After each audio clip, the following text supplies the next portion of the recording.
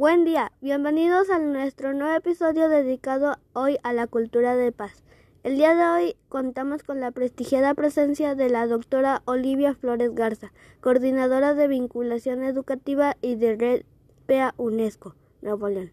Ella nos ayudará a entender mejor qué es la cultura de paz. La doctora Olivia coordina la red PA, Red de Escuelas Asociadas a la UNESCO, un proyecto de la UNESCO, actividades encaminadas a la creación de redes para la convivencia pacífica en la comunidad mundial. Nuestra primaria está en proceso de ser miembro de dicha red y ser una escuela asociada a la UNESCO. Buen día, doctora Olivia. Es un honor para nosotros que haya aceptado ayudarnos a entender mejor la cultura de paz. Mis compañeros y yo tenemos algunas preguntas y nos gustaría que nos ayudara a responderlas. Estimada comunidad de la Escuela Primaria Pedro Garza Elizondo, muchas gracias por la invitación que me realizan para participar en este podcast y muchas felicidades por esta iniciativa que promueve y fortalece la cultura de paz en su comunidad.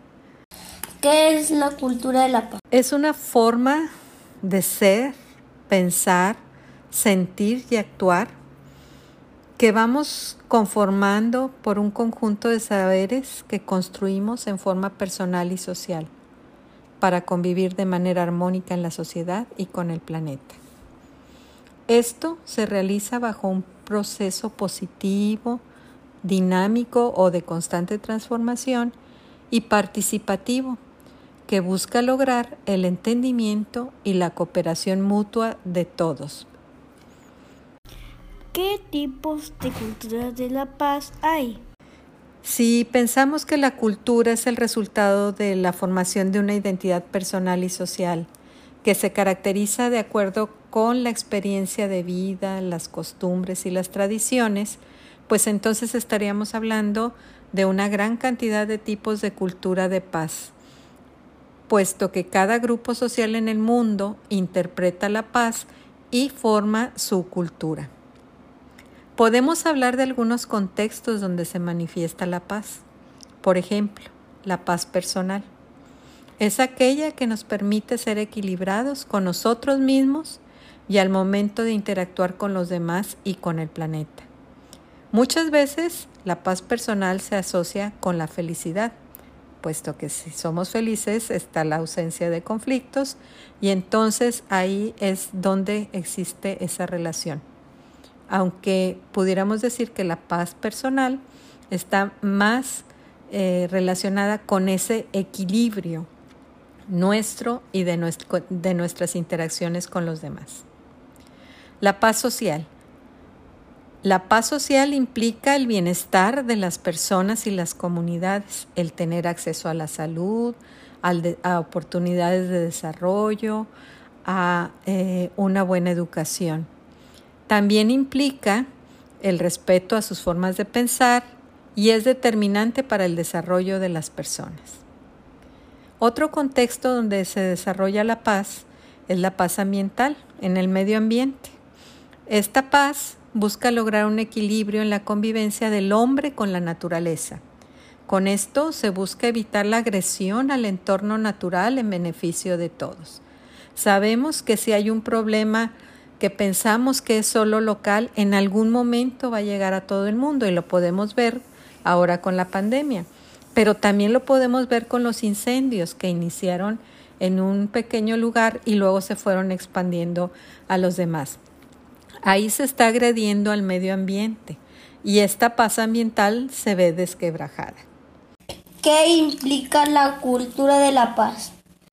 Pues tiene muchísimas implicaciones. Primero que nada, implica que nosotros pensemos y actuemos de manera informada y con responsabilidad todos los días. Que luchemos por lograr mejores condiciones de salud, de educación y de desarrollo. Implica también que aprendamos a conocer nuestro entorno y actuar sobre él para atender situaciones que nos afectan a todos. También implica hacer valer nuestros derechos, como el derecho a ser educados en y para la paz, a vivir seguros, a tener acceso a la salud, a oportunidades de desarrollo sostenibles. También implica colaborar para lograr vivir en un ambiente sano, hacer valer los derechos humanos, la libertad de pensamiento, la justicia, la verdad y la reparación de los derechos que han sido arrebatados por otros. Implica que podamos participar de manera activa para conseguir todo esto de lo que hemos estado hablando. ¿Cómo podemos fomentar la cultura de paz? Pues precisamente con esta participación. Ser activos, ser participativos, ser propositivos. Informarnos sobre los derechos y obligaciones que tenemos para hacerlos valer. Promover la paz al dialogar, al opinar, al compartir información y diseñar estrategias de solución de conflictos, tanto en la familia como en la escuela y con la comunidad. Participar activamente en proyectos que apoyen a la solución de situaciones sociales y ambientales que nos afectan a todos. Respetar a los otros seres vivos y a la naturaleza. Hacernos responsables de nuestros actos y asumir las consecuencias positivas y en caso de ser negativas que sirvan para reflexionar y mejorar nuestras formas de actuación y de convivencia en la sociedad. ¿Por qué es importante la paz? ¿Qué valores son fundamentales para fomentar la paz? ¿Cree que los medios de comunicación influyen para promover la paz? Es importante la paz. Para lograr una convivencia armónica que lleve a un desarrollo integral y pleno de cada uno de nosotros, de las sociedades y del planeta, se requiere paz.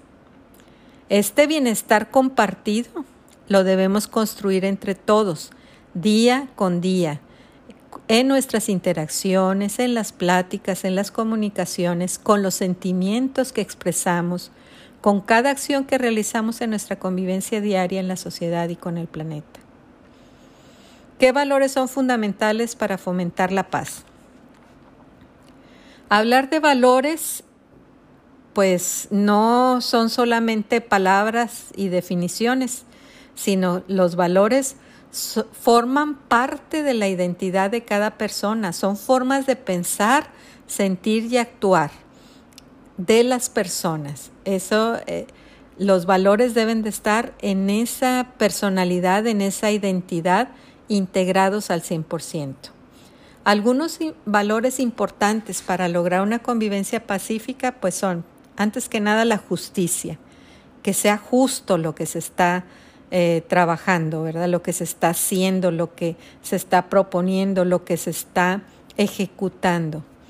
El respeto por los demás, a la naturaleza, a las diferencias, a la equidad de género. La responsabilidad, esa responsabilidad que tenemos sobre nuestros actos. La libertad de alzar la voz, de decir lo que estamos pensando, de expresar nuestras ideas. La honestidad, la tolerancia y la equidad. Esos son otros de los valores que están implícitos también en lo que es la paz. La siguiente pregunta. ¿Los medios de comunicación influyen para promover la paz? Por supuesto que sí. Aunque pudiéramos hablar mucho al respecto, los medios de comunicación son parte integral de nuestra sociedad. Sin embargo, sabemos que hay mucha violencia expuesta tanto en medios impresos, televisivos, redes sociales. Por eso es necesario que cada uno de nosotros, cada uno de ustedes, desarrolle un pensamiento crítico que logre que ustedes puedan distinguir la paz y la violencia y cuál de esas es la mejor forma de actuar en beneficio propio y de la familia, también de la sociedad y del planeta. Entonces, en ese sentido, nosotros podemos pensar sobre lo que estamos viendo, sobre lo que nos están informando y diferenciar lo que es la paz y lo que es la falta de paz o la violencia. Y podemos también desarrollar una serie de acciones que pueden apoyar a que estas situaciones, si están provocando un problema social o una situación que nos está afectando a todos, que nosotros podamos también plantear una serie de acciones que vayan a solucionar esas situaciones.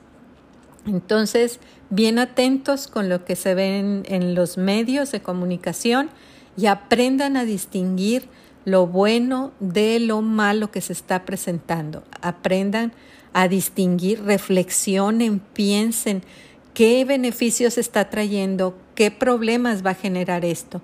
Y en ese sentido empiecen a diferenciar lo que es la violencia, lo que es la paz y cuál es la mejor forma de actuar en beneficio de todos, de la sociedad y del planeta. Sí que es importante la cultura de la paz. Muchas gracias, doctora. Los invito a que estén muy atentos sobre lo que ven, escuchan y comparten. Que tomen decisiones de actuación pacíficas, que compartan con su familia y comunidades los principios de paz, justicia, derecho, ecología, convivencia armónica. Todo esto para solucionar conflictos dialogando, acordando planes para solucionar las situaciones, qué hacer, cómo actuar, comprometiéndose a entender, a ser empáticos, a ponerse en los zapatos del otro y entender por qué están reaccionando de esa manera y a transformar su entorno para sentir la paz, actuar por la paz y vivir la paz. Muchísimas gracias por su atención, gracias de nuevo por la invitación y espero esto les dé algunas ideas para empezar a trabajar activamente la paz en su escuela. Propongan actividades, propongan proyectos que lleven a reflexionar sobre la convivencia que están teniendo con sus compañeros en el salón, en la escuela, con los maestros, con la naturaleza que los rodea, con la comunidad, en sus familias y empiecen a crear formas para mejorar esta convivencia. Muchísimas gracias. Les envío un cordial saludo. Hasta luego. Muchas gracias por escucharnos el día de hoy. Nos vemos en nuestra próxima emisión.